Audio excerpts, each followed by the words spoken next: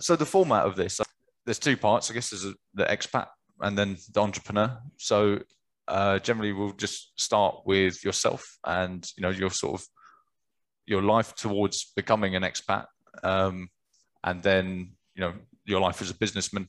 How you start businesses and where that's going as well. So up to you how far back in time you start that story from.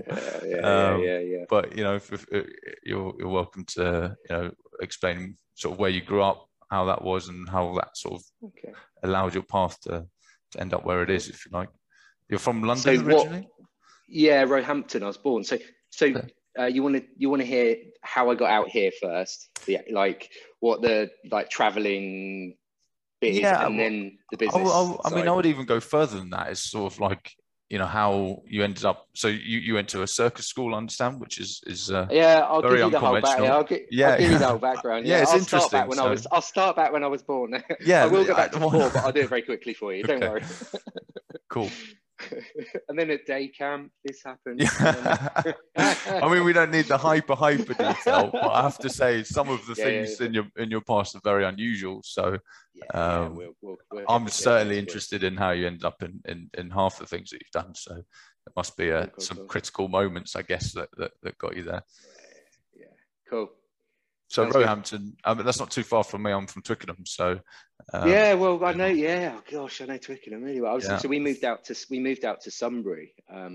Yeah, we Roehampton. Then we were in my dad's job was Mortlake or Barnes, so we were in Mortlake. Then we moved out to Sunbury. So yeah, friends in Twickenham, Richmond, all that. I love that area. It's lovely. Same. Yeah, that's the end goal, I think. But yeah.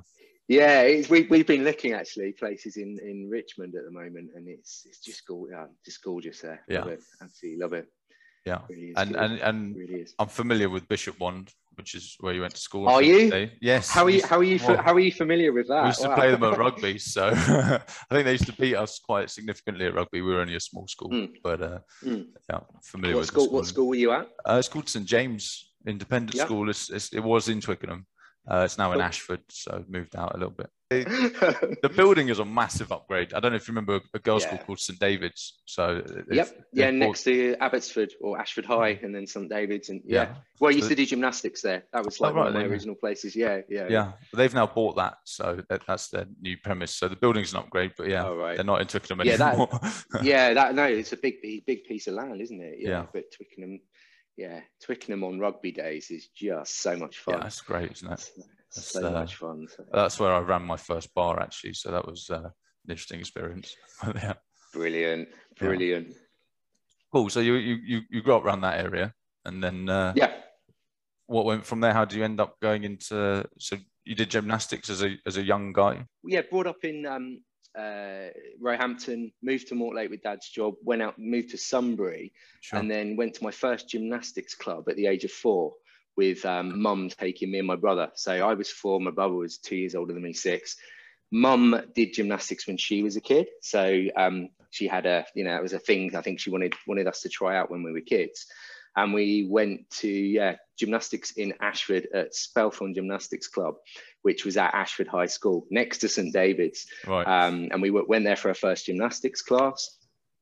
Absolutely loved it. I mean, I can have memories still back to that age, when I was 4. It's like, right, remember it was great. So me and my brother were doing gym. Mum got quite involved at gymnastics, and she started coaching. So we were then down in the gym like once a week, twice a week, 3 times a week, 4 times a week. So mum got really involved, and we got involved as kids, and absolutely loved it, and just progressed through to competition level from the age of like 6. Started doing competitions. Brother went on to do other sports and what have you. We were living in Sunbury, so it was like right next door to Ashford. Getting into the club, and then developed through the gymnastics and competed for the southeast of England. In my teens, moved clubs to a sort of a club better suited for men's 6-piece artistic gymnastics, because back in the day when I did it, you had to do all 6 pieces of apparatus, so you couldn't just choose like you can now. So 6 pieces of apparatus. Competed for the southeast, was southeast champion for 4 or 5 years on the trot. So competed at the national finals and progressed with my gymnastics up until about the age of 19. During that time, there was a couple of guys that came down to our gym club. I was now at Woking Gymnastics Club, which is a great club, still is a great club. A couple of stunt guys came down to the gym who were working on Judge Dredd, the movie with Sylvester Stallone. Yeah.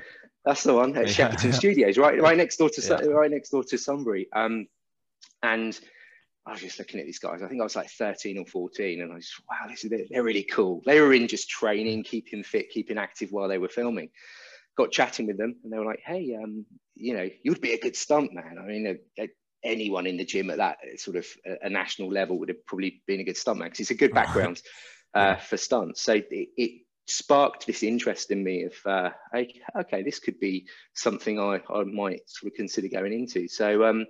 Yeah, long story short, I guess with that side of it, I went on to a circus school. So I went to college and had an attempt at doing A-levels, and that was Strode's College in Egham. I'm completely not an academic, failed maths, failed English, failed all the academic stuff. Went to Bishop One School in Sunbury, had a terrible time. Which has probably sparked a lot of the things I'm doing now in business. It's just, I think everyone says this about, you know, school is very character building, the good, bad, and the ugly. And it wasn't academic. So I actually ended up going to a circus school in Old Street in London. And it was I did a diploma in performing arts and circus. Mum found an advert in a newspaper for first year diploma in performing arts and circus, this course that they'd created or invented in partnership with, it was with a local college that they sort of partnered with to create this course. So academic course, but it was at a circus school, which was the first sort of circus school in London inside at Hoxton Square, inside the old power station. So big high ceilings, trapezes, high wires, like a kid's playground. And that's awesome. Absolutely great. You know, eyes wide open going in there. And I got to play on all these apparatus of trapezes, learn to juggle and throw fire around, teeter boards and Russian swing. So I was literally doing fun stuff most of my days. There was some boring bits to it, like as boring for me because I wasn't academic, but to learn about the history of circus and various bits that I've probably sort of blocked out, but we got to perform because as a kid I was also doing a bit of performing. So I was on an agency. I did a bit of theatre, did some TV commercials and TV stuff as a kid. Mum used to take me into London on the tube. We'd go to audition after audition after audition, and did a bit of acting, a bit of performing. I was on stage singing. And using my gymnastics with like acrobatics on stage as a kid. So I was into it. It was fun. I was enjoying it. And we went to circus school. It was a 2-year course. And during the mornings before I'd go to college, I'd be off actually training to become a stuntman, because you had to, and you still do if you want to join the British Stunt Register, you have to train in certain sports. So I had to train in 10-meter highboard diving, trampolining to a certain level. My gymnastics was classed as a qualification with the level I competed at. I did fencing. There was a swimming and scuba diving qualification. I did rock climbing as well. So you had to get these sports to a pretty high standard, almost a regional standard in most. And you had to get your acting card, your British equity card, and you had to have about 60 days in front of camera to prove that you could perform and you could act. It was quite a tough challenge. Lots of people fail at it because it's tough. I had the background of gymnastics and performing, so it was helpful. So in my mornings, I'd be off at like 5 a.m. doing highboard diving. I had a little motorbike at the time. I'd like from Sunbury to Crystal Palace highboard diving, then Crystal Palace to Old Street for circus school. And then in the evenings, I'd be down at my gym club in Woking. I was keeping everything going. And then I trained for the Stunt Register while I was at college. It took me about sort of 8 to 12 months to get all these different qualifications. And the hardest bit for me was getting these days in front of the camera or days in a show that you had to present to get your equity card. So during my summer holidays, I was off doing pantomimes with an acrobatic troupe. And then summer holidays was stunt show time. So did a stunt show in Belgium for 3 months through my holidays. And then I'd be coming back on the Eurostar Circus School weekend stunt show back, just to pack it all in so I could get my qualifications, carry on with my circus school stuff, which I completed. Probably the first bit of academic I ever completed. So got my certificate. Woo. And yeah, so that was my background. And then at the age of 21, I joined the British TV Film and Stunt Register as one of the youngest stunt guys in the UK, and started working on TV shows and movies, which I'm going to tell you a bit more about. But at the same time, I also set up, I'd become a qualified gymnastics coach. Okay. From about the age of 14 in the gym, I was always in early, assisting my coaches and helping with the younger groups. So I went through the qualification system and got my coaching qualifications, and I pursued that. I went on to sit on the Surrey and the South East committees for gymnastics as the competition organizer, and contributed to the sport from quite an early age. And at the age of 21, in 1998, I set up my first little gymnastics club back at one of my schools, in my primary school in Sunbury at Kennington Manor School. Set up a little club, and back then it literally was, I had no computer and no knowledge of marketing or anything. I was just a gymnastics coach. I'm going to set up a little club, and I was just putting flyers through doors, and people were sending me bags of cash to go and coach their kids. And that's how Flair Gymnastics started back in 1998. Right. A lot more sophisticated now with our marketing. Yeah, of course. But back then, that was how we started a business. It was like, right, or how I thought you started a business. So I had that running, and I was off doing shows and TV and movie work, and I had to learn very early on to delegate and to build a small team. So I was literally bringing mates in that were coaches, and creating a syllabus and some systems and processes for them to run the academy when I wasn't there, and when I was off doing stuff. So things really grow really organically, because I was in the stunt game for about 17 years. Wow. So I haven't done any stunts for maybe 6 years now, when I sort of retired from from that crazy life. But yeah, I went on to work on some. I've seen the repertoire. Yeah, it's and there's some really interesting ones in there as well, from movies which I've really liked, which maybe a lot of people don't really remember so well. The 28 Days Later zombie movies. That was great. Danny Boyle classic. Yeah. And also there was another Danny Boyle movie, right? Which is Sunshine. Maybe 28 Weeks Later. Something with T. I remember it's very unusual. I remember walking out the cinema and just thinking, I don't know how I feel about that, but it was. Was it Trainspotting? His first. It's very similar to that. I'll have to look. It's a Trance. That was it. Trance. Yeah. Yeah. That was an interesting movie to work on. Trance. Yeah.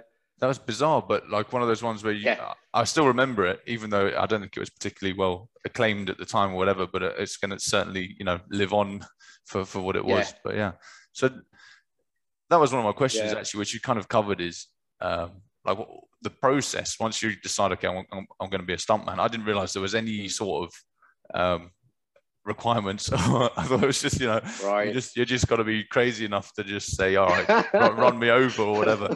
So there's actually a massive process that you have to go through, which is quite difficult. Yeah, it's good and bad. It's good that there's some process in place. Where the UK is more, I can't call it regulated, but there is a process to go through before they'll let you do stuff. But equally, it pulls a lot of talent out of the equation, because the qualifications have come very sanitized over the years with these sports, where you get these very polished sports people becoming stunt people. Whereas back in the day, before all these qualifications, you would get all sorts of shapes and sizes and people coming in to do stunt work.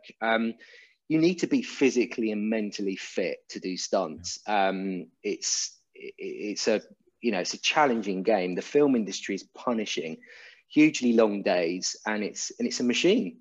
And you're very disposable. It's a machine. There's lots of people that want to do it.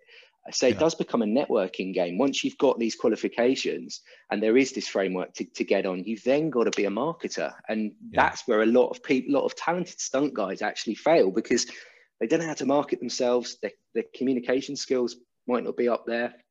And they don't get on in the game. The ones that get on in the game are the ones that actually can communicate and market and put themselves forward for jobs, because you're only as good as your last piece of work. You've got to look after your health physically and mentally, and you've got to be physically top of your game. Injuries can happen. But yeah, if any stunt guy says that they're not scared, they're either stupid or lying. It's like, it's a scary feat. You're standing up at 100 foot and you've got to jump onto an airbag when someone calls action. And by the way, you're on fire and you've got a mask over that, you can only limited vision, and you've got to go backwards. And they throw these curveballs in at you. And there's lots of rehearsals on movies. You get a lot of rehearsal time. Television's very different. It's very in and out. I did a stack of TV. It was my favorite type of stunt work because it was very quick. The movie process is hugely slow, but fortunate enough to have worked with Danny on, 28 days later, I did 28 weeks later, Trance, phenomenal director. I actually read for a part of one of the soldiers on that 28 days later. I remember the character, but got cast as one of the infected zombies, as you call them, and got to do some stunt work on there. Went on to work on movies including Harry Potter, worked on the Game of Thrones, Sherlock Holmes, Gulliver's Travels, like lots of the big names with big movies with the big stars in them. But the process is the same, whether it's a sort of small movie or a big movie. You're working as a team. Teamwork's really important. Communication and trust have got to be there with the team, and you've got to be fit and healthy and able to get up at 4 a.m. and finish at midnight and just do punishingly long days. And great fun when I was in my 20s through to my 30s. I did a really good ride, but completely fell out of love with the movie industry, and knew that my passion and vision was to contribute beyond just throwing myself around and having a bit of fun. But no, some hugely talented people that I've met along the way, from actors, directors, producers, to other stunt guys, wardrobe, makeup, costume, just the whole array. You throw these professionals in the mix and they've got to put the goods together in a short space of time. It's like, but you find it's a bit of a click. These people will move from movie to movie to movie, using the same teams, which is kind of sensible, really. If you think about it, if you're a producer, you want people that can produce the results. You've got this, you've got to get a return on the investment. Yeah, of course. So it's a bit, and I worked it out like early on. This is a money machine. This is a game. It's a business game. Yes, there's artistic processes involved, but it's a machine, and you've got to play your bit in the game. Otherwise, you won't get used really to play your part within there. And that goes for the top actors as well. They've got to do their bit. If they don't produce the results, then they let the team down too. And of course, being on the finance side of things, I often see pitch decks for movies, and you realize it is an investment process as well. You're right, it's a business. I suppose they need and they promise X return, and it makes sense to have a team that you can depend on, I guess, to deliver that. But I'd imagine that makes it very hard to get in the first place. What is that process like? Do you have an agency do you have to go to auditions, or like how does that look, or you just have to meet someone? Good question. So there's an array of ways in. So yes, there's auditions, normally run by the stunt coordinator or the production company. If it's for a featured role or a commercial or a doubling role, you'd normally be cast for it. So they would see lots of different people for it. So there is a process. If you're playing a part or a character and you've got to deliver lines and dialogue, they want to audition you to see that you can deliver the goods. You have a resume in a book, which is electronic now, and they'd literally flick through and they're, I'm looking for these people. The stunt coordinator gets a breakdown, gets a script for the movie, and then they do a breakdown of all the different stunts involved, from the budget that they get given, to go, right, I've got these scenes I've got to deliver in, and I've got to put little teams together of stunt people, and I'm looking for people to double, I'm looking for people to play characters. And from that process, they'll work probably with a casting director to put the teams together. Once you're in as a stunt guy on a movie, you normally stay on it. So you sort of get a run of a few months on a movie, and so there's normally a core team, and then they'll bring specialists in to do certain stuff. I was often brought in to be hit by a car, fall downstairs, or do some kind of acrobatic trick off of a building or a height, because that was my niche. They'd be like, oh, Richard gets hit. Well, it looks good getting hit by a car or falling downstairs. So you get known for the stunts that you're good at. Sure. You get known for being able to deliver when they call action, being reliable, turning up on time, good communicator, and a good team player, because you're sitting around with these guys for a long time on set, and nobody wants someone who's sort of draining the energy or is boring. So it's really who you get on with. The stunt coordinators get their work directly, normally from line producers. The line producer's like, right, I need a stunt coordinator for this movie, and they'll look at their resume. And the auditions, when you're more well known, you'll get a call directly from a stunt coordinator and just say, are you free tomorrow? Are you free next week? Are you free next month? It's a day of work. It's 2 days of work. It's a month. It's 3 months, because they're putting their core team together and they know they can rely on you. So that's generally how it would happen once you're established. But getting your foot through the door, you would literally be, I get stunt guys still contact me today to say, how do you get work? How do you get busy? So it's giving them the marketing tips and tricks to be able to get through the door, to get those auditions, and to get to meet and get in front of stunt coordinators. I used to go on observation days. So I would phone up a stunt coordinator or their assistant and say, hey, can I come and help out? Can I come and make the tea, that's a good idea. hold the crash mat? And there is a structure of observation days where they'll bring new guys in and they'll say, hey, we're running an observation day. Do you want to come in, and we're setting someone on fire? And you get to see how it's done, right? As you do, you get to see how it's done. You get to see the safety, and they might have you as part of the safety team. So there's observation days. There's some training days that are kind of not official, but are run by stunt people that want to make a difference and want to make the industry safer.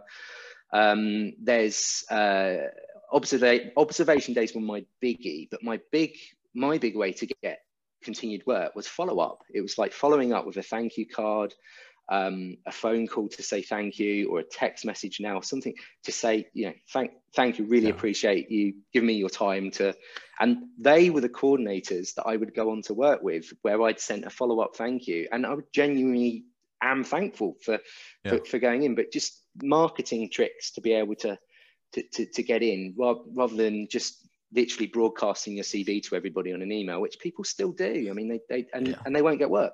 So there's ways in. There's knowing a line producer, or knowing a director, or knowing somebody and coming in and being introduced. But it's people by people, right? It's the company or the film crew, cast and crew is a collection of people, in the same way that a business is a collection of people, and it's the people that make the magic happen. And people, if you get on well, you produce a good result. And if you do, if you all know what you're doing and you're professionals, you'll produce a good result. So yeah, it's quite a good business lesson in the stunt game. It's like, it sounds like you've got your eyes open.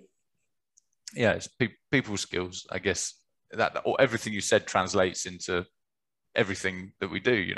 Actually, if you applied those principles to anything, you'll probably get a better result. So completely very interesting. That's it's just so different from my own or anyone I know's background, especially at that age as well. I think back at 19, what was I doing? I think probably on a bench in a park somewhere. It's like being that organized with your time, to do all those things is very impressive. So you must have just been extremely driven always. Is that how you are as a person? I am as a person. I think my organization skills have come from my mum, who's an organised person.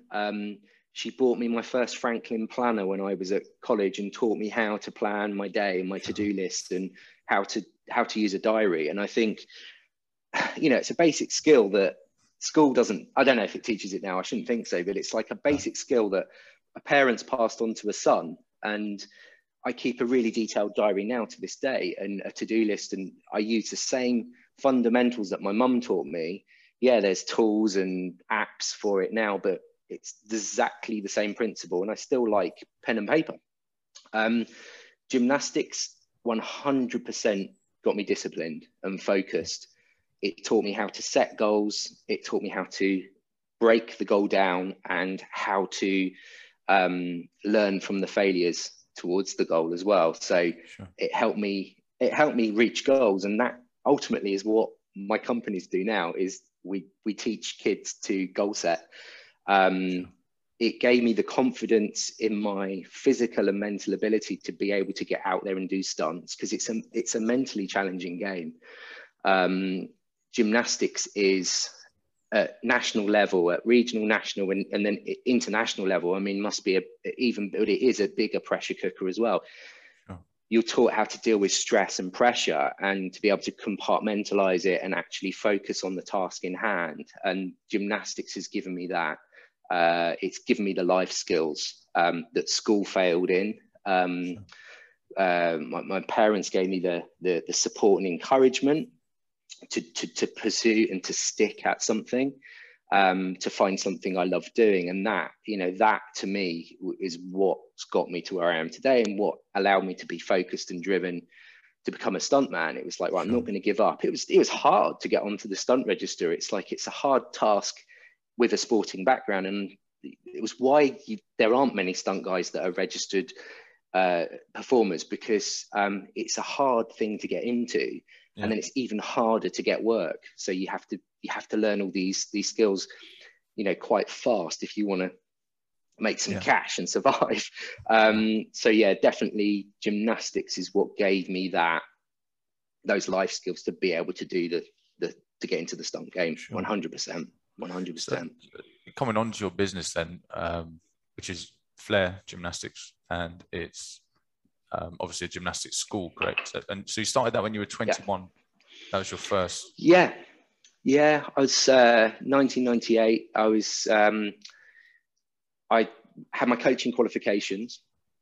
I was living at home, and I needed to continue with pursue my stunt stuff, but I also needed an income stream that would help support that. So I started Flair Gymnastics out of a necessity, and also out of wanting to continue to coach and contribute.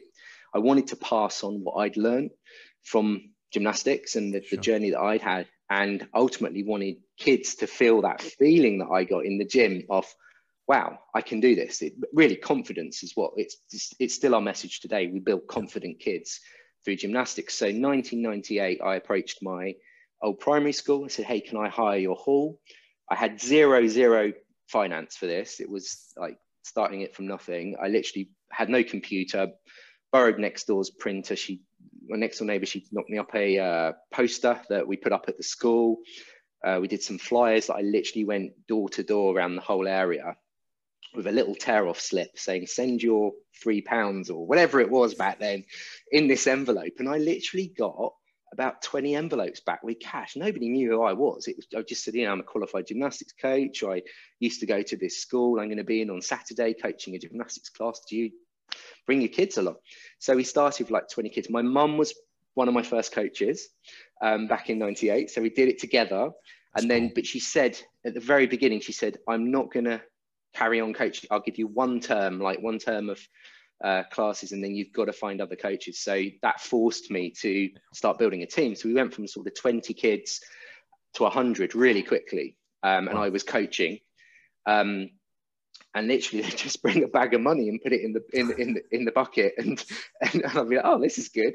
So I could pay some rent, I could pay some bills, and I could also get out there auditioning and hustling for work. So I was still doing shows at the time, for work too. I was doing pantomime season, stunt shows, working at the Royal Opera House as an acrobat, and with Placido Domingo in Covent Garden doing operas. Oh, like you name it, I'm out there just hustling with work, doing TV commercials, photo shoots, circus jobs, juggling, anything I could do that would help me keep building the skill set, the resume, and get me in front of people. Whilst then on like a Saturday, I was running my little gymnastics club, coaching kids, which soon went from 1 day to 2 days to 3 days as we grew. And then I get offered my first sort of batch of filming, and I'm like, I'm away for 3 months working on a movie. So I had to then delegate, put some systems in place, and start building a small team. So I was continually running the school, running the gymnastics academy, and we started a school branch. We started going into schools, and we put Olympians into schools. They did assemblies and presentations. There's like another arm growing off it, and it organically grew. We went from 1 site to 2 sites to 3 sites, and now we're at 5 venues in the UK, and we just launched in Dubai. We've got our eyes on, we were going to be launching in China, so we've got our eyes on China, and I'm out to the US shortly, to the Florida, to Orlando, Tampa area, looking at a project over there.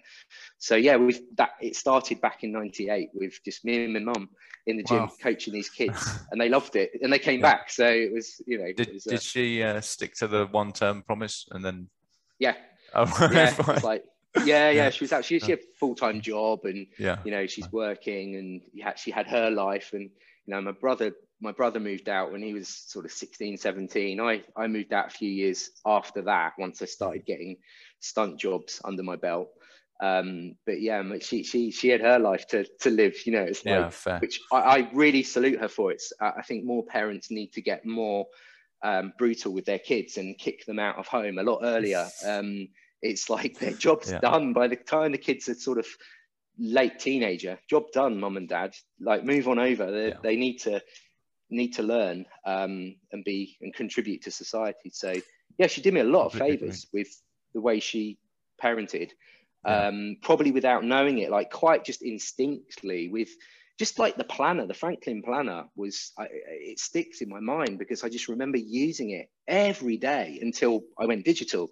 And it's just such a good system that she taught me, such a good life skill, but also teaching me how to stick at doing something. So the support that they gave me and my brother to stick at something, to stay at doing a sport, whereas I witness so many families now just hopping from club to club to club to club, and the kids never get good at anything, and they're confused, and they're just overstimulated with all these clubs. And it's like, I think that the parents need to focus to help their kids focus and say, right, let's understand what the kids are actually good at and what they're naturally like doing and they enjoy.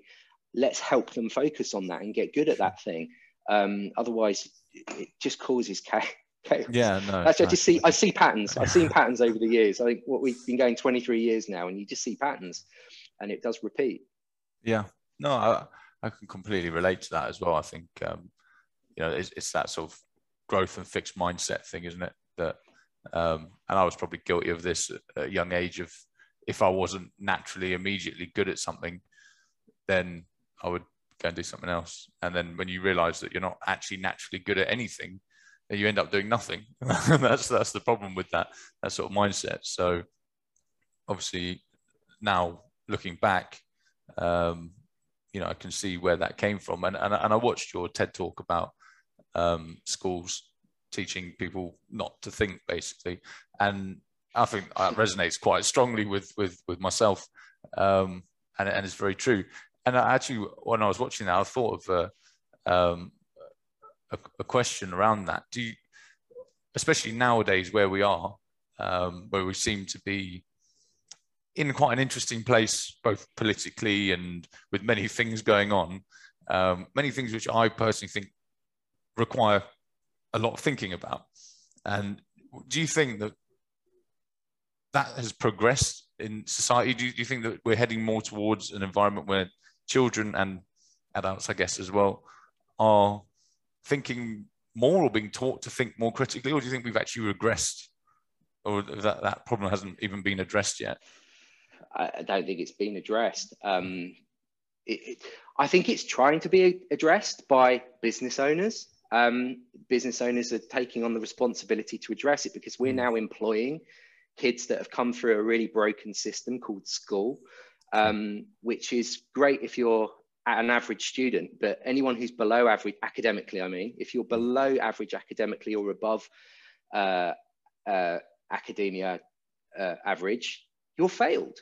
You are failed by this broken system, which is just teaches children to go from school to pass exams, to go to another school, to pass exams, to go to another school. It's a Victorian system to train people to sit in factories and build stuff, and now to sit in cubicles on workstations, and now to sit at home on a workstation on a Zoom meeting like a robot. And it's broken. It's a complete suppression of creativity. And this is the private schools and the national schools, and having seen schools across the US, same problem. So are we teaching children to think critically yet? No. We need to break the cycle. So we need to teach the teachers how to think critically first, in my opinion. And the parenting, that will break the cycle and help the new parents learn how to think independently. It's through sport is a great vessel to think critically, to help kids to understand problem solving, to be able to set goals, to learn these life skills and this inner confidence, which sport is a huge teacher of, because of how it teaches you to win and fail. But I think we are overstimulating kids with so many choices, and then we get choice paralysis, where they just don't know what to focus on because they're given all these choices, because parents want to give their children everything. These children get very confused. We're given instant gratification, particularly through social media, without any understanding of delayed gratification, which is just amplified through hits of dopamine when somebody likes a photo on social media. And that's very dangerous, because we get dopamine overload. So we're overstimulating kids, giving them so much choice that the fundamentals are being completely, missed, which means we're not teaching kids to think independently. They're literally just following a trend of what's washing through. But we need to help the teachers. But I think we need to break the cycle. The cycle needs to be broken to help teachers to think independently and critically. And don't get me wrong, so many amazing teachers that are just trapped in this. They've come into teaching because they want to make a difference, and then they're just told to teach a syllabus, a curriculum that is just fallen off the arc, and it's they're being forced to teach these things, and it's but then it's their job to then break the system and get out and recognize it. But lots are trapped in it. So it just answers your question in a roundabout way, but I think business owners are taking on the responsibility, as we quite rightfully should, because we are employing the generation that's coming through, where we need critical thinking. It's like we need that to progress the planet. It's hugely important. We need independent thinkers that can think outside of the box, can critically think. We need confident people that are confident in themselves and their abilities. So we need more sports clubs, in my opinion. More organisations that are doing more stuff on character building and mindset with the children, because the physicality of a sports club is merely a byproduct, in my opinion, at recreational level. It's only when you get to the elite international high performance side of it where it becomes more about the performance and this one thing. But the life skills that we're teaching through sport, such as failure and winning and goal setting, are the bits that are so important to building that kid's character and building their ultimately building their confidence. Oh, absolutely. And when kids come to your school, do you have obviously they do gymnastics, but how do you build in this ethos as into that syllabus sort of thing that you put together. Yeah.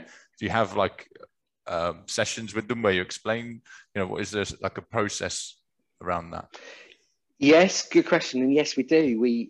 Every kid gets a student training diary, Okay. and we literally teach the children how to set a goal and how to connect that with awesome. a pen onto a bit of paper. So we have a goal setting session with the kids. Sure. What do you want to learn this term? We have an award syllabus that progresses the kids from a level 1 all the way through to a level 15, where they progress through these building blocks. They start to learn how to build the map to produce the result, the goal that they want to set. And then most importantly, which is missed out in goal setting by adults running companies, is the reflection on, did I reach that goal or didn't I? So at the end of each term, we have a reflections class where the children reflect back on what did they learn, how did they feel about the classes, how do they feel about not reaching their goal, how do they feel about reaching a goal, helping them observe a feeling to recognize that's a normal process, so that we can help them connect with that, helping them reflect on how could I do it better next time, to help them critically think. If I reached the goal, what did I do that helped me reach that goal, that got me there? What did I do really well? What didn't I do so well that I could improve on? Celebrating every win, and recognizing it's important to celebrate the wins, and it's okay to fail, because failure is just feedback. And that's a biggie. It's like helping kids to process that emotion and go, it doesn't feel good. Having the tears and the tantrum and going, okay, that happens. And we get the tears and the tantrum from the parent. Why didn't my child pass that level? Well, your child wasn't at the current required standard to pass that level. Go and process it, Mr. Mum and Mr. Dad. It's like, it's really important that we help educate the whole family. But we're working in partnerships with families. We want to be that part that can help develop their life skills and their confidence, because the feedback from this goal setting and achieving a goal is confidence in your ability to be able to get there. But then when we teach about the failure and processing, what does failure mean? We're really helping them to just smash through in life because when you can understand failure is okay, you're less scared to fail because you know that it's just feedback. So you're taking the fear, or a lot of the fear, out of the equation, and helping them to really recognize it. It's all right if they fall over, if they don't land that skill, if they don't get it quite right, if it doesn't get checked off in their diary. But we map, track, measure, reward, and celebrate in our process at the academy. And we communicate really well to the parents to help them be part of that journey. One of the big things that we're about at Flair Gymnastics Academy is to serve the kids club market in a way better level and standard with the communication than they've been served in the past. In the UK particularly, I've seen it out here as well in Dubai. It's the parents and kids club market is deeply underserved, and we really need to lift the gains and the standards with that, so that we can show systems and processes that work. We can give really good levels of customer service. So we also teach that as part of the program. So we have service standards that we teach our staff, and the staff teach the children about the service standards so they can lift their game and implement it into their own lives. We also teach it to the parents. In our parents, we don't call them rules, we call it the Flair necessities for parents. And we teach them the Flair necessities of how to be a great and supportive gymnastics academy parent. So we put those messages forward throughout our marketing, throughout our program, throughout our messaging, throughout our podcasts like this. And we talk about the Flair necessities, and they start with safety, and then they go to courtesy, performance, and efficiency. And it's our business service standards that we're literally echoing across the company through the syllabus and program, and all the way through to the parents. So that's how we implement some of it. That's some of our magic. I like that a lot, actually. That's great. I think as a parent, you're getting value. You're not just dumping your kids somewhere, you're going to do something, and you're actually helping them develop as a parent as well. And that's, I think there's probably a huge amount of parents out there who need that and don't realize they need it. So that's very cool. How so Dubai's your first international branch? Yes. Correct. Okay. Yeah. Why Dubai for starters? That's great question. So we had this crazy year last year. I don't know if you remember it or if I've tried to forget it. but yeah. So we, as have many companies and organizations in the UK, we got closed down. So we had 5 academies running, partnerships with schools across the UK, and our schools particularly were a very big income stream to us. And we literally got closed, turned off overnight, as did many businesses. As a business owner, pivot online. Most sports academies went online. We literally had a platform online anyway, and we turned it on and pushed hard with this online platform overnight. And we offered it up as a support for other gymnastics and sports clubs for free for all their members. So we built this online platform called the Gym Classroom, and we gave it as a free resource. We pumped daily videos into it, daily lives. Before everyone was doing lives, we were doing lives, recorded content, mindset training, talks, linking to podcasts, having just a massive platform called the Gym Classroom. And we offered it for free, and we're now in 20 different countries and have tens of thousands of users because of that. So we put this platform together, pivoted, and then I'd already been in discussions about building an academy in China, in Beijing, with some school partnership programs that were operating over there. So I'd ring-fenced this cash and budget for this project, and I really didn't want to put that into bailing us out as a company. So we pushed hard with the Gym Classroom platform, and we kept over communicating with our customers, opening up when we were allowed to, and then being closed down again, playing the game with that in the UK. And we're still limping in the UK, as many businesses are. We're limping out of this, with less members than we had before, with the schools just about letting us back into the schools. So we're out of the woods in terms of the business is solid, but the country and the nation, as you know, we've got the furlough system coming to an end. Employers can't bring staff back into their businesses. We're going to see a lot of aftermath pain with this. We can print as much money as we want as nations, quantitative easing, but it ultimately doesn't, it doesn't solve the problem. So we're going to see some corrections. I think we're all ready for that. And it's going to be the businesses that have got that war chest of cash, good systems, good people, good processes that are going to survive and push through out after. So we were looking at China. Can't get into China still at the moment. So beginning of this year in January, I was like, right, let's go and explore some opportunities. Who's open for business? And the UAE was like, we're open for business. You can operate here. We did the lockdown during the first wave, as everyone did, but then we went, no, let's encourage businesses to trade. And I was like, well, that's a sensible idea. That's how not to crash an economy. So I flew out here and started networking and chatting to people. I had a few contacts out here through other contacts in the UK that I met with. I met with a fantastic parkour company called Parkour DXB, who gave me some great insights. And I started looking at warehouses and facilities and started going, right, where can I invest?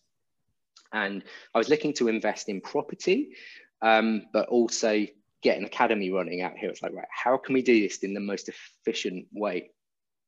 Parkour DXB were in Al Quoz in Dubai. That was their venue. And they approached me, I think it was only in February, maybe it may have been March, and said, hey, our landlord is looking at acquiring this facility down in Port Rashid. Do you want to come and have a look at it with us? And I said, well, before I do that, have you done a demographic study? Have you, has it got footfall? Where is it? I don't know Dubai at all at this stage. So me and my team, we're like, right, let's do a demographic study. Where are all the schools? What's the the roads and because I didn't know the area at all. So that was a really good learn. Did the whole learning about the areas, and it worked out pretty good area to be starting up in. So got invited in on the deal, and it's a huge facility. down in Port Rashid, where we've got over 10,000 square feet for our academy. So it's a big academy where we've got floor vaults, beams, bars, tumble, trampolines, oodles and oodles of soft mats and tumble mats and blocks. It's huge. Parkour DXB moved in and put their second site up, and they launched straight away because they had the infrastructure. And my journey began. It was like, right, how do I open up a business in Dubai? I know nothing about the licensing, and you know, there's, as you know, there's an investment to start up out here. You've got to get a business license, create that. I got my fingers burned by some bad advice. I met some good people. I met some bad people. It's the same around the world. I learned how chaotic it can be to work with certain suppliers out here, and systems and processes, you know, aren't as smooth as they could be in Europe. I learned very quickly, right? And it feels like one colleague put it to me, said it's a bit like the Wild West. You know, it's like, right, you gotta learn quick. I went and got some legal advice and started learning about law out here, business law, talking to more business owners, doing some visits to gymnastics schools, seeing what syllabuses are running, looking at our pricing strategy. And I started building a list. So straight away in January anyway, we bought a domain name, DubaiGymnastics.com, and we started building a list. So, you know, we've got over 7,000 people on that list now, and that's been like 6-7 months. So it's grown. We started our Instagram, which is a big thing out here, Instagram, social media marketing. And we started putting our messaging out here to talk about ultimately building confident kids, goal setting, character building, life skills that we can help children with to become fulfilled through using gymnastics as the vessel. So that started learning, started looking at who we could employ, who we could bring out here. And I saw one of our big USPs is that we're a British team, we're a British company. The Indian expat community love that we've got a British syllabus, and we're in a big middle-class Indian area here of expats that come and use our facilities. So, and we are really good, like in terms of our syllabus. Happen to be British. It's a really good British syllabus, and a good structure. So British trained and qualified coaches. We run a lot of our own coaching development and qualifications as well, but we've also got coaches that have come across that have got national coaching qualifications. We've got former international gymnasts that are working with us here, super high caliber coaches that love what we're about, which is building confident kids through the sport. We're not high pressure. We teach goal setting, and we're not trying to produce the next Olympian, but if there's children with the talent that can go in that direction, we will make sure they're channeled. But we're all about inclusive, bringing children in to connect with a sport that they're going to love because it's great fun, and to learn all of the soft skills that they get along the way. So that's my journey out here. So I've been out here since January. I've been back to the UK once when we bought a shipping container load of equipment across. We've had 4 containers of equipment come in, so we had to do all the logistics to get, it's a 10,000 square foot facility, fully kitted out, hundreds of thousands of pounds worth of amazing setup. It's phenomenal. It's really cool. And then putting the infrastructure in for the staff and the training and the systems, the booking systems for the UAE with the credit card processing, our back-end CRM and online booking, all of our marketing, finding printers and designers out here and people that can bring our brand to life, working with the landlord to get everything we needed together, and local partners and sponsors. And we've got some local ambassadors that have come on board, parent ambassadors that come on board with our brand that are putting the message out there on social. So big marketing push, and we're still pushing that now because we launched in, when did we launch? What are we in now? We're in August. We launched in August. it was about a month later than I'd have liked. It was like, right, we're going to launch in July, but we couldn't get our permissions through with our business licensing and visa quotas. As you know, you have to get visas for everybody that wants to work. And that was new to me. Quickly either. Nothing happens quickly. And then there was religious festivals and holidays and close downs and banks closing. And I was like, okay, this is great fun, but all a big learn. I mean, I had great fun with it all. It was like, I've had some not so much fun with it as well, but more fun than bad.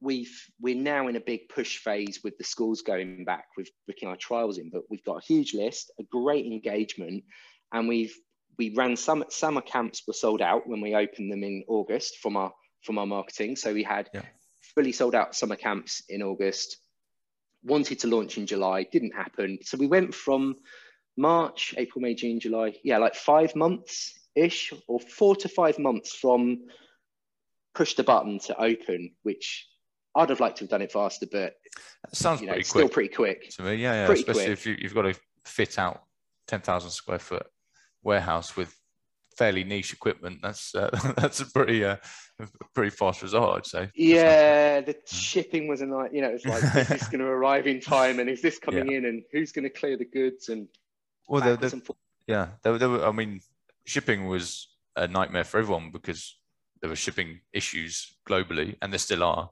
There's still quite a lot of things that you can't get into this place, for whatever reason, depending on where it's coming from and all sorts. So that was probably not. I wouldn't say that was necessarily a Dubai specific problem. I think that's sort of been going on everywhere, hasn't it? A little bit. Worldwide. Yeah. We were paying at least 5 times more for shipping than we would be in normal times. Our shipping costs were huge. In one case, we bought some mats in from the US, and the shipping cost 3 times more than the mats. Wow. It was ridiculous. We were like, and we sort of pushed the button on stuff and we couldn't undo it. It was like, we wouldn't have got, we don't want these mats. Trying to get gymnastics niche equipment locally, just haven't been able to do it. Even things like getting a Chromebook out here, was trying to find computer stuff. It seemed a bit of a nightmare at the beginning. I mean, we've got suppliers now for things, but bringing the equipment in was quite painful. But, we're set up. We've got a huge flow of trial bookings coming in now. We've joined up our first batch of members. We're open, so we've got the capacity for 2,500 members in 10,000 square feet. We've got hundreds that have signed up already. So we're not full yet, and we're not. I mean, we're still. There's a lot to do. What's going to probably slow us down is in bringing staff in quick enough, getting up to speed. So our recruitment process is pretty slick. We press a button on our digital advertising, and we get a lot of applications come in. We get video applications come in, and then we actually observe them coaching in at the club or gym that they're in before we even sort of consider them. But that's probably what would slow us down, is recruitment. Yeah, I was going to ask about that. That's always something that I'm interested in for fairly unusual businesses. When you're in finance or any other industry I've been in, recruitment is a fairly straightforward process. You announce you have a job, you get thousands of CVs, narrow them down, you do some interviews. But when you have to find people with quite a niche set of skills, and then you have to. Are you planning to relocate them? What's your sort of geographic spread? Yeah, good question. Because I think it's the hardest thing in any business is people. People, and I'm a firm believer in having really solid systems where the person drives the result of the system versus trying to manage a person, because you can't really manage a bag of emotion, which is what a human being is. And we train our team to manage the result of the system rather than the emotion. We relocate. So we bring people in to fully serviced apartments. We pay for all of that, and they come into fully serviced apartments with everything from a swimming pool through to room service. It's like lovely. So they get paid. They're spoiled, and they get paid handsomely. But we only bring the best in. We really only do bring the best in. So we reject a lot of applications. We insist on a video application, so they have to come in through video. But we also run the Flair University, which is our blended on and offline training, where we can qualify a coach from zero to qualification through our own training and processes. And I think that's a really important part of any business model, is to have your training systems and processes running to make sure your team deliver things how your brand needs it delivered.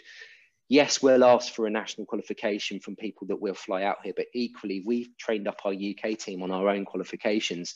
So we're currently looking to establish a training and qualification company in Dubai, in the UAE. So it's part of our strategy so that we can be the accreditor of these qualifications for coaching professionals in gymnastics specifically out here. So we train them from anything from health, safety, child protection, welfare, through to how to coach a warm-up, a stretch, a gymnastics skill throughout our syllabus. So it's not just the technical skills, it's also the backing of the safety and the welfare of the children. Which that's is a great important. idea, by the way. I think that's genius, because then you get also the brand association between being, basically the voice of knowledge and everything on that subject, and that transfers.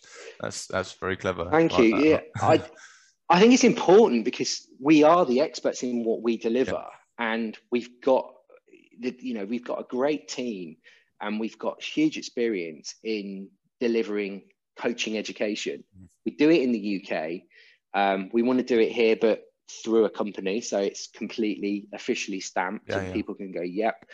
That helps us out a lot when you're saying you're relocating people. That would help us a lot, because at the moment you have to get the coaching qualification attested to be recognised here. That's a process in itself, which can slow things down. So it's looking, and I think it's the same in any business. It's looking for where are the things that you can shortcut by, and there's a bag of work to do with that. But it's going to ultimately allow us to recruit faster, to train faster, to have the right people in place to the right level and our standards, which is really important.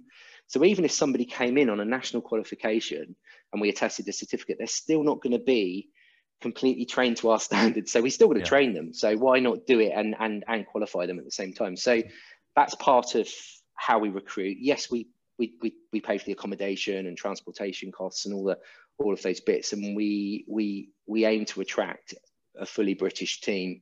That's not to say we're not open to other nationalities. It's just like our niche is British. We're bringing that into Dubai, British standards and British syllabus. And that's a funny one. I think, as much as obviously I've not been in the UK for a while, but it certainly almost seems like a lot of people, they don't appreciate that Britain as a brand. Well, Britain is a brand, they don't appreciate that that's just the reality of it. When you live abroad, you go, whatever country you're in, you see Union Jacks and stuff, it's a brand, same as any country. And it has a lot of weight, and people there might get upset about why that is the case, but it's irrelevant. It is the case. And you see it here, British school, this British school. And it's not us driving it. People want that. So I think that, it's a good strategy. Not just here, but in any foreign market as well, right? It luckily has a good weight behind it as a brand. So that you makes only sense. Learn it. It does make sense, and as you said, you only learn it if you've been out here or you've travelled. And I think travel's so vital to build to build cultural empathy, and it's so important that kids should travel really young, to build some cultural empathy, to understand that we're very lucky having a British passport. We're hugely fortunate with the birth lottery. Where are you born? As to what passport do you get? We're hugely fortunate with where we can travel to. Whereas, as you know, lots of the nationalities out here can't get into the UK without a substantial investment to get their visa pushed through. We were allowed to travel to so many places. You've got to invest out here if you want to set up a company. There's an investment because there's no corporation tax, right? So how else are the government gonna claw in revenue? And it's through business licensing and the visa process, and completely get that. Fines. I've heard about the speeding fines. Luckily my scooter only goes 30 kilometers an hour, so I'm you're safe. you know, it's important, but yeah, recognizing that we're a brand. And I think as a kid, whenever you got a toy in the UK, it always said made in China on there. And I'd always wonder why did it say made in China? But absolutely recognize now as a business owner, they're building their brand. It's like made in China and everything. And yeah, we put British on what we're doing. It carries a lot of weight. But you only recognize it when you can look back at at the country, or you've been out of the country for a while. I absolutely love travel. I love what it teaches me. I love that it builds cultural empathy. You know, you really do start to see it from other people's point of view in a much bigger place when you spend, you know, over a month in a country. You start to learn bits about it, rather than just have a sort of 2-week holiday somewhere. And I see myself as really not having an address at the moment. It's like I'm over to the US soon. I want to get over to China to set stuff up. I don't really see these borders. I'm fortunate as a business owner, you can set up a company, well, anyone can ultimately set up a company in any country, and it does allow you in, because you're putting an investment into the country. But I also completely recognize that that's not easy for a lot of nationalities to do, because it's a huge outlay of resources and cost, and know-how. But yeah, that's my goal, is to travel more and get more academies set up across more places to spread the word. So obviously you said America, China. Have you got a timeline on that at all, or is it still pipe? Well, China was supposed to be now, but we got this curveball got thrown in the way. So China was supposed to be now. I'm out to the US in 3 weeks' time to start some negotiations there. Depending on how well that goes, I'd like to think that we could sign something by the end of this year to put something in place over in the US. I still got some projects in the UK that we want to get more academies up in the UK. We've got a big project in the Guildford area at the moment in Surrey that we're putting a facility up, a big structure. So we're in talks with schools and land and universities and people in the UK regarding putting this facility up. So I'm spinning that one around. So yeah, we'd like to get another academy up early next year, whether it be in the US or the UK, depending on which one we can, you know, get going. Get going the fastest. Do you have to be physically present in those places for that?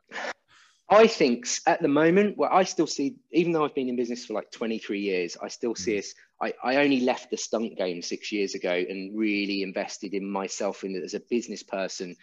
Probably 8 or 9 years ago, started learning business. 6 years ago, started taking it really seriously. So I still see us as a relatively young company in terms of what we're doing with these academies. So initially, I think yes, it's really useful to be on the ground, to be there, helping with the project. I don't want to project manage the next one based on experiences of this, but I want to bring my experience from this into the next one, and to work with the PM so that we get, you know, all the learns from this into the next one abroad. I enjoy learning about the country's, you know, rules, laws, and business structure. I think it's, you know, really fun to keep learning, and it's also a really good test of our systems and processes. You know, if we can run it in the UK, can we run it here? And we can. We've proven it. We're open, and we got. Then the tills are ringing. So we're doing something right, but. Do I have to be physically present? Eventually, no. But I'll probably want to be, but I'll probably just get in the way. Be like, get out of the way. Yeah. But I really enjoy it. I like seeing I love the strategy side. I love the strategy, and I love seeing things, but I love seeing it when it's finished. But ultimately, I don't think things will ever be finished in what we're doing, because we're constantly grow and evolve the academy. There'll always be some new equipment, new setups, progressions on things. So it's an evolving beast. Cool. Well, I have to say that was very, very interesting. It's an unusual background, and certainly I think your business is quite interesting as well. You know, it's quite different to anything that I'm usually exposed to. You know, I know a lot of people with online businesses only, or financial companies, whatever it is. So that's quite an interesting. Thanks for sharing all of that. Appreciate it. And thanks for having me on.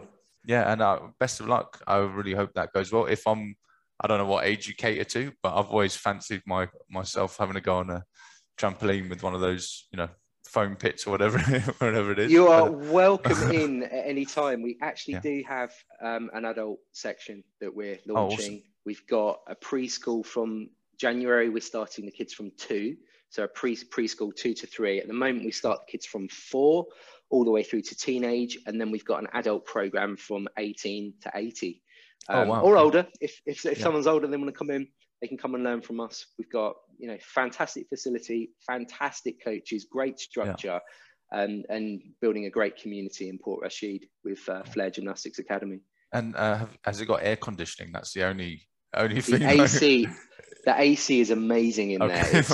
It's super cool. We've also got a brand new coffee brand called Kona House Coffee that's being built as we speak, that will be launched in a couple of weeks' time.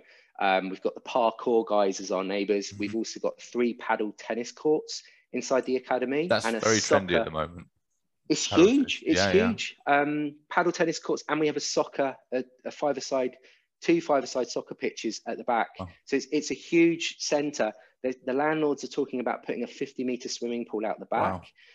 Next door, we've got 4 more paddle tennis courts, and then there's a roller disco company. The next warehouse along. It's become a big. Port Rashid has become a really lively place. That's cool. With all of this footfall. So yeah, come along and see us. Definitely will. And anyone watching who wants to find you, where can they go for socials, website? I don't know if you want to plug anything. But... Yeah, sure thing. So if you go to flairdubai.com is our gymnastics website, and then we're flair.dubai on Instagram. Instagram's the big one.